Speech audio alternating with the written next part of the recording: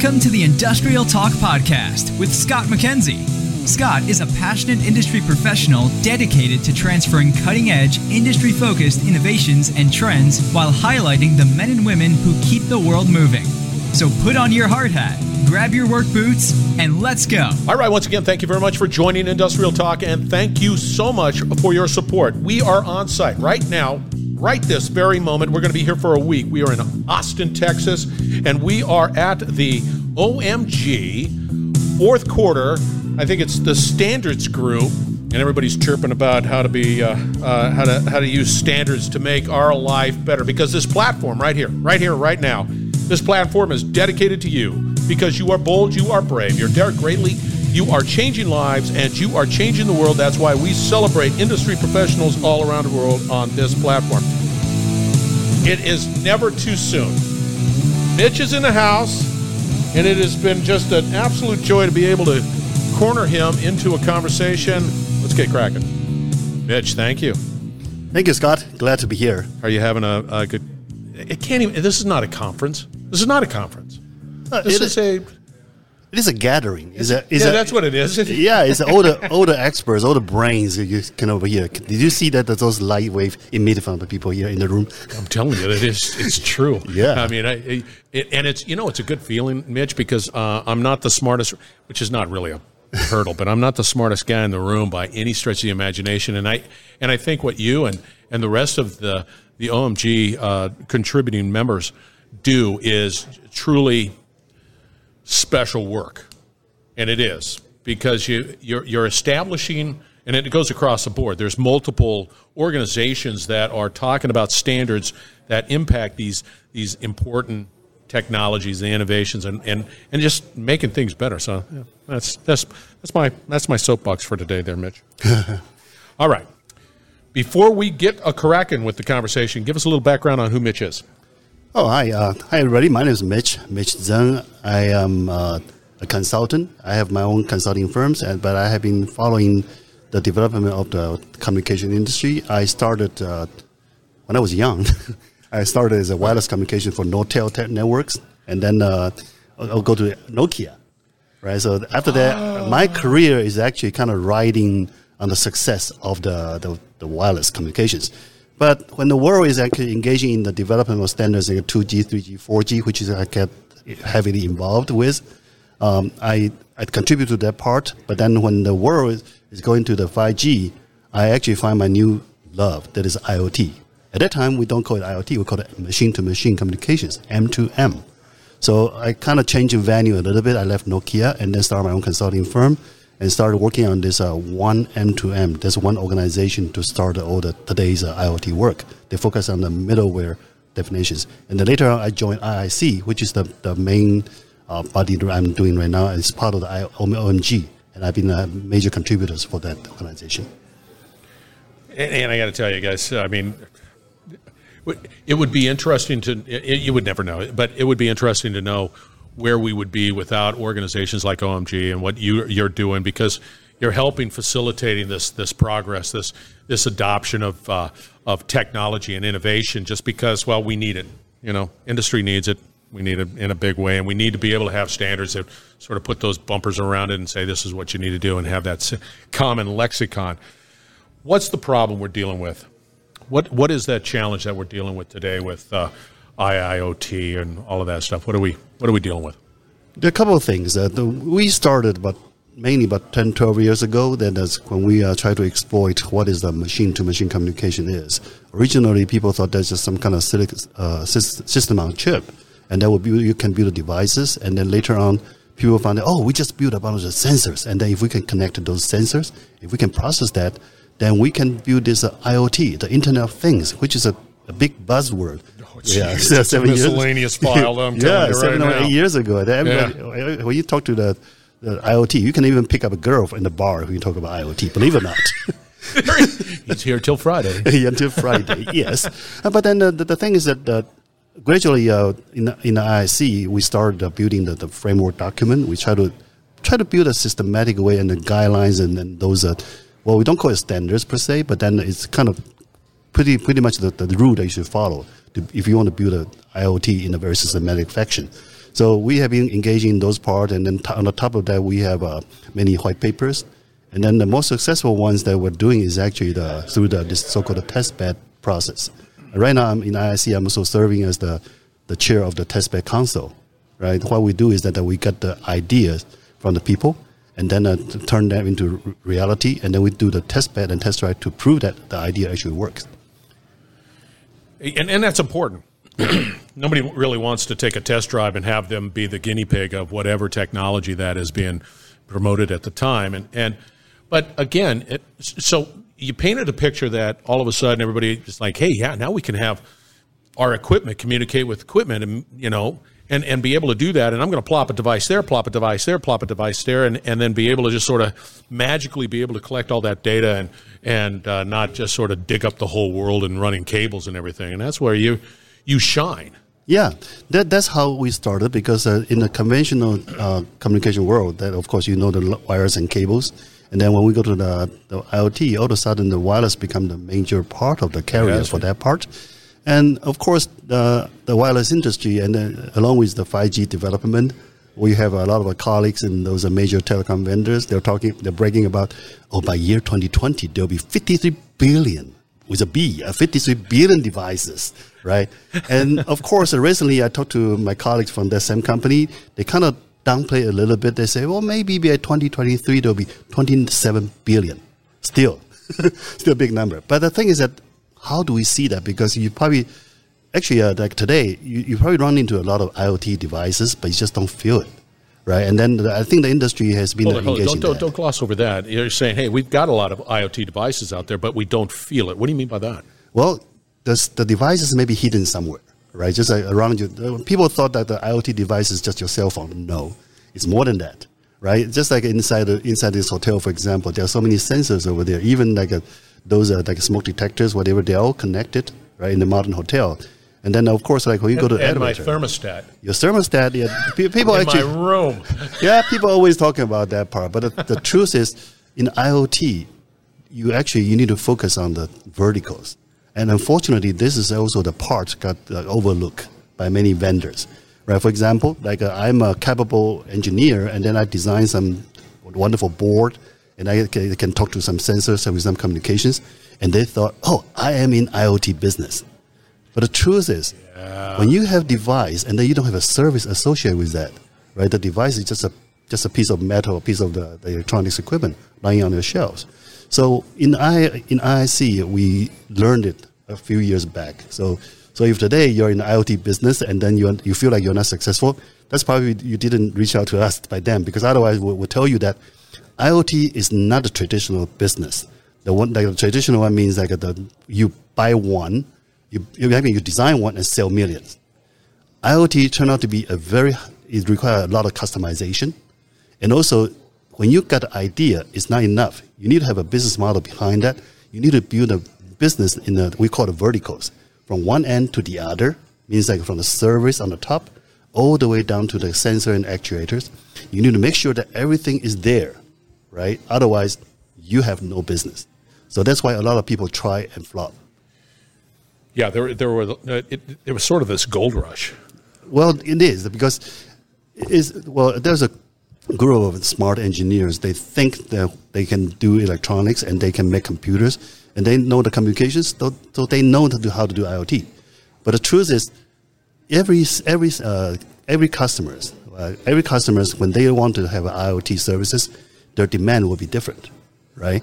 And normally when I talk about this the vertical services, right? Vertical, I always focus on you have the service, whatever you want to provide.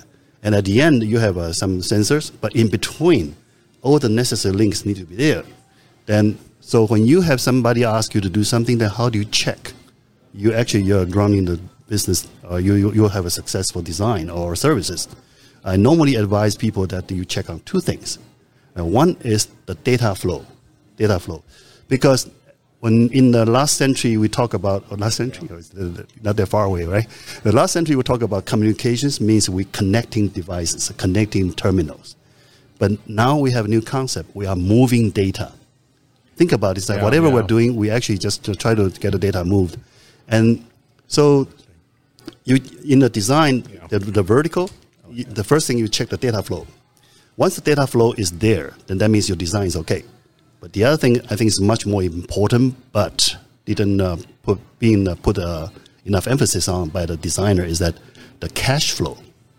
The cash flow means I am building a service, and if a service without being financed or being paid, then it's a dead service, right? So, and then we are in business, we are not in charity, right? We're not in charity. So you need to make sure that when you design a service, you make sure all the cash flow are there.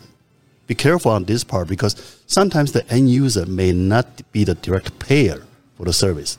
Like one example is, like I'd say, now in Dallas area, we have some insurance company. They will help me put a dongle in my car. And what they do is that they want to monitor my driving habits to determine my insurance rate next year.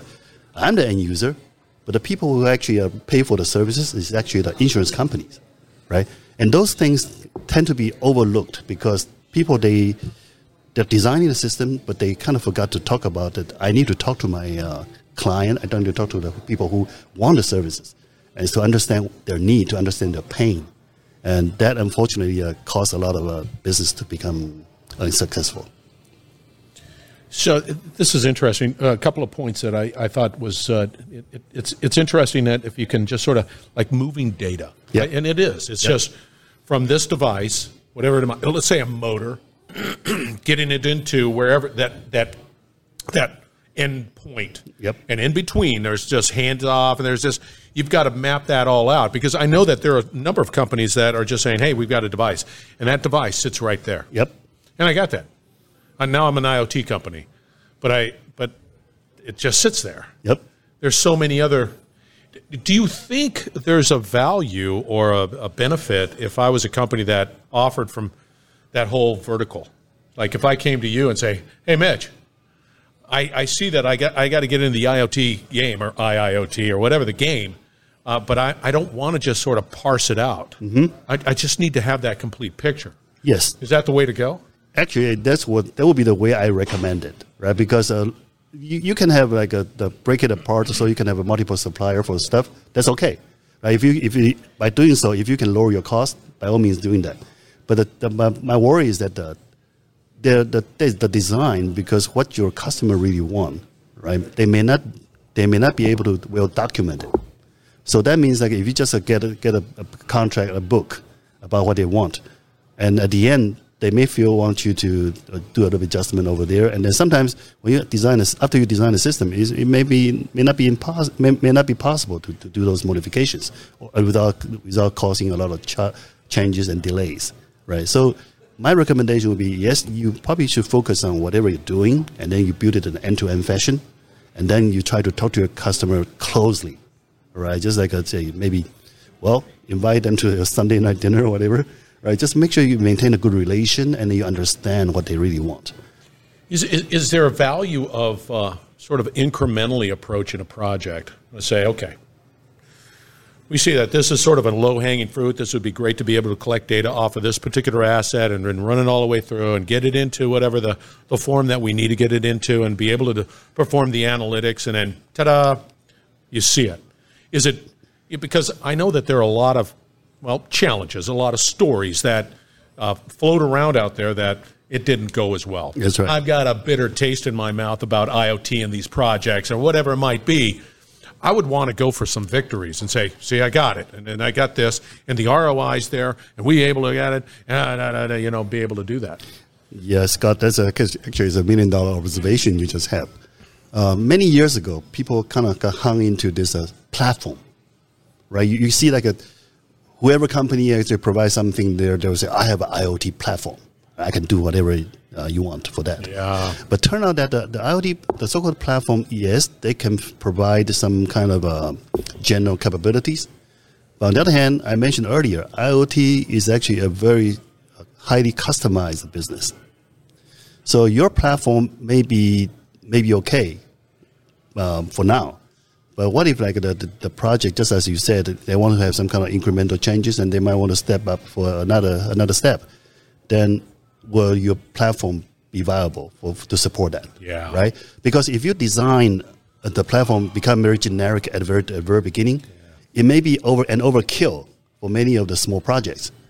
On the other hand, if your platform is not generic enough, right, then you actually end up like you lost your capability for expansion. So where is the trade-off? That's interesting. Yeah, you're hitting on all cylinders. We got cash flow, we got moving data, and I love the point that you're pinging on customization, and it is highly customizable. Not everything, and so you need to be able to have that vertical capabilities that has that flexibility, but go into it at the beginning, right? Yep. You're saying, okay, we're here, but we're going to probably go here. And just be able to, can it do that? And be able to have that more macro view of where you're going and what you're trying to accomplish. Yep. For the listeners out there, let's talk a little bit about you came up to me and you said 6G. And my favorite subject. Yeah, let's change gears on that just because I want to know. Help me and help the listeners teach us a little bit about 5G. What is that all about? And then be able to take that bridge and go to 6G. Okay. So what? Sort of walk us through that. Right. In the telecom evolution, you start from 2G, which is I start my career. 2G, 3G, 4G. They all focus on the network evolutions, right? So you provide a better services. For example, you provide from changing from sending text to you be able to streaming data, and then when you go to 4G, you can do the broadband services, right? So a lot of people asking me that, okay, when we go to 5G, what does the industry brought to me as an end user? I would say yes, it's a broader band experience. Broader band means like in 4G, we already call it called broadband services, and now it's broader because the bandwidth has become bigger. And the one that you probably don't feel much, but then the truth is in 5G, you actually not only that you can downloading the data real fast, your uploading stream is actually much faster than 4G as well. If you got a true 5G, right? Then you just popped in and said true 5G. My cell phone right here says 5G on it. How do I know that that's a true 5G? Better be.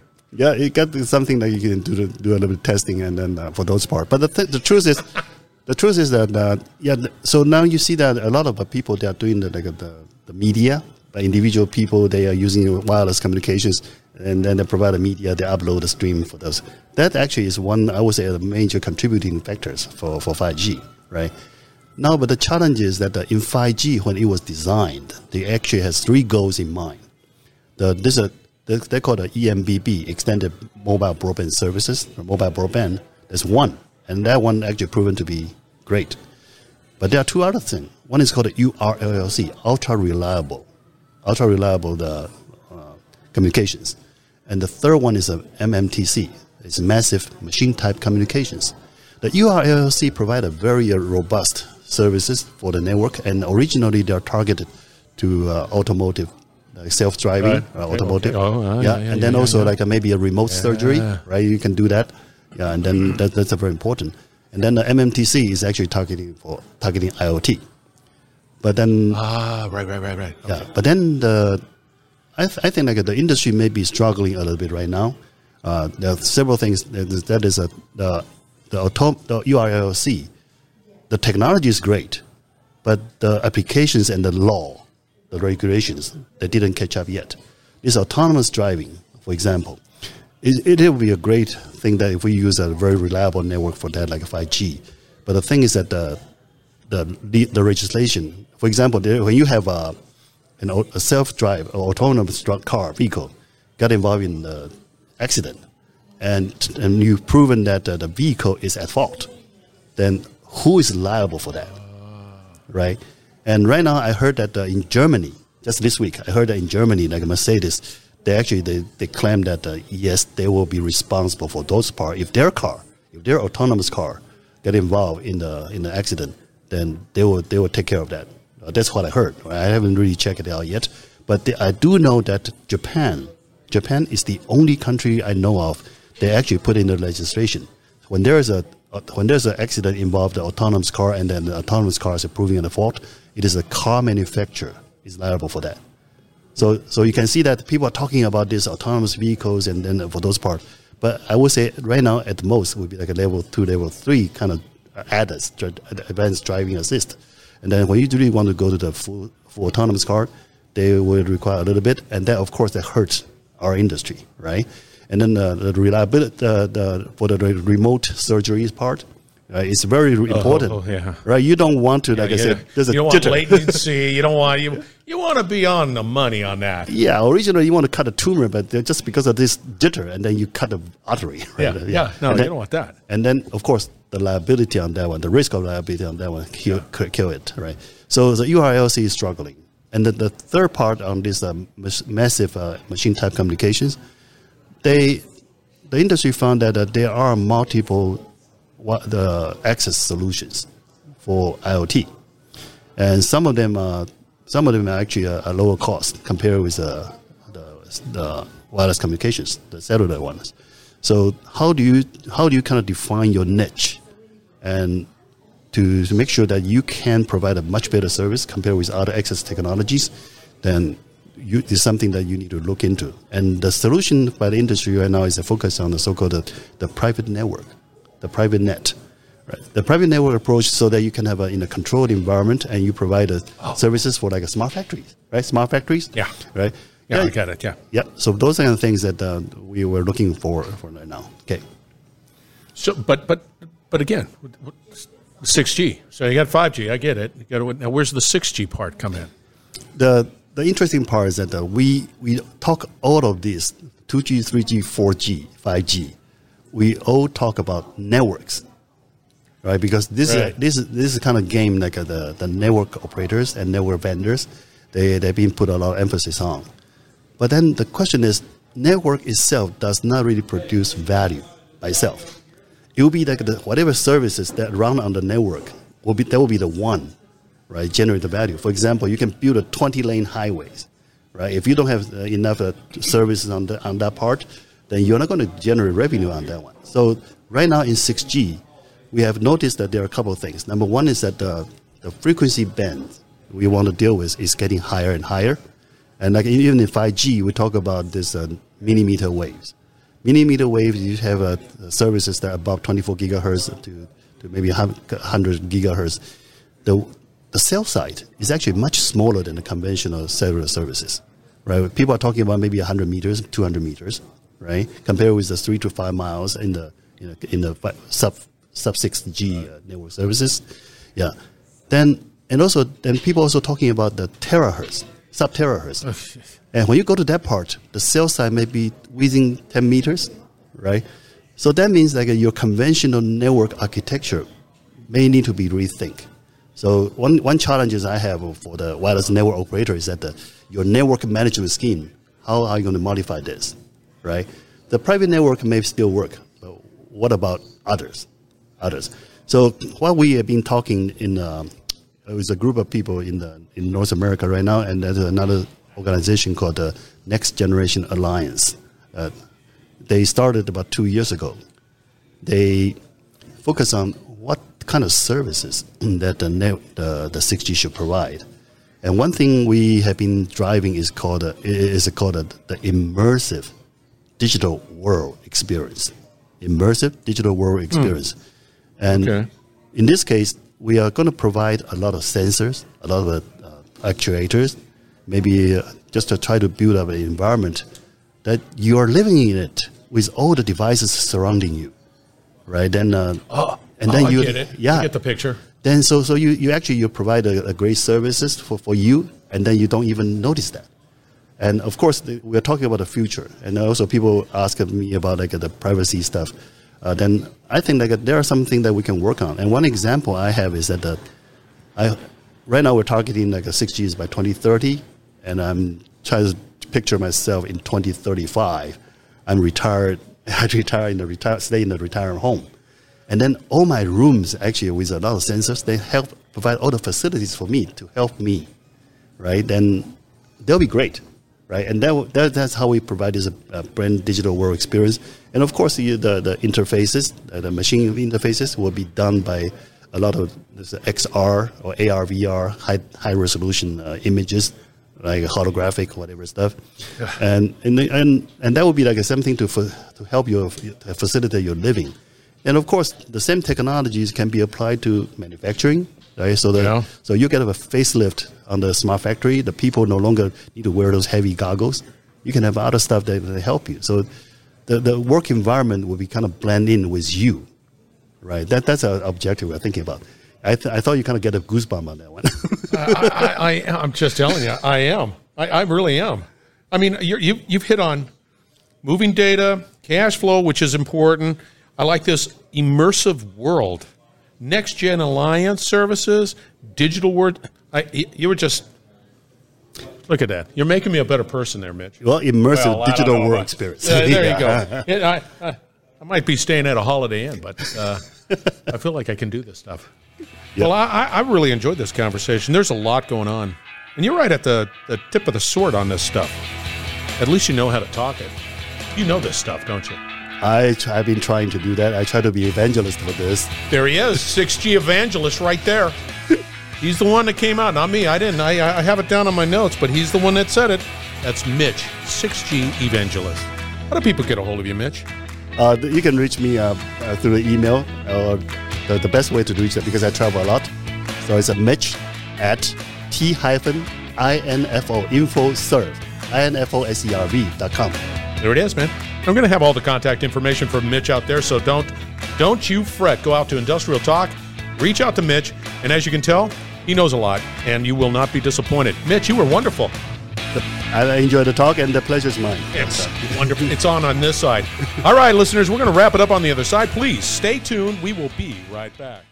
You're listening to the Industrial Talk Podcast Network.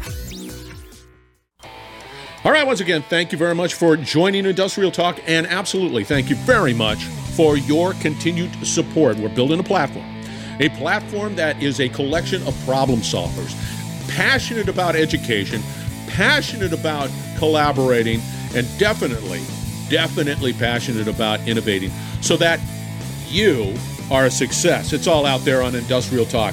Thank you to Mitch. I'm on his stat card out there on LinkedIn, and you can tell he's right in the middle of all of this innovation. He's thinking, and his team and his community thinking through all of the interesting challenges that exist to help us succeed. Right there, Mitch, I'm pointing at it right there. Again, Industrial Talk is here for you. It's here for industrial professionals. It's here for young people deciding on what to do, because I'm telling you right now, we've got to inspire. Mitch inspires. You inspire. Your knowledge, your insights, your passion comes through. We just got to keep going, because there is no room for failure here. You need to succeed, and that's what Industrial Talk is all about. It is a platform for you so that you can educate, so that you can continue to learn, by the way. You can collaborate, and you can definitely innovate and find out what's going on. The latest and greatest delivered to you by the best around the world. All right, be bold, be brave, dare greatly. We're going to have all the contact information for Mitch out on Industrial Talk, and hang out with him, because you'll change the world. Thank you once again for joining, and we're going to have another great conversation shortly, so stay tuned.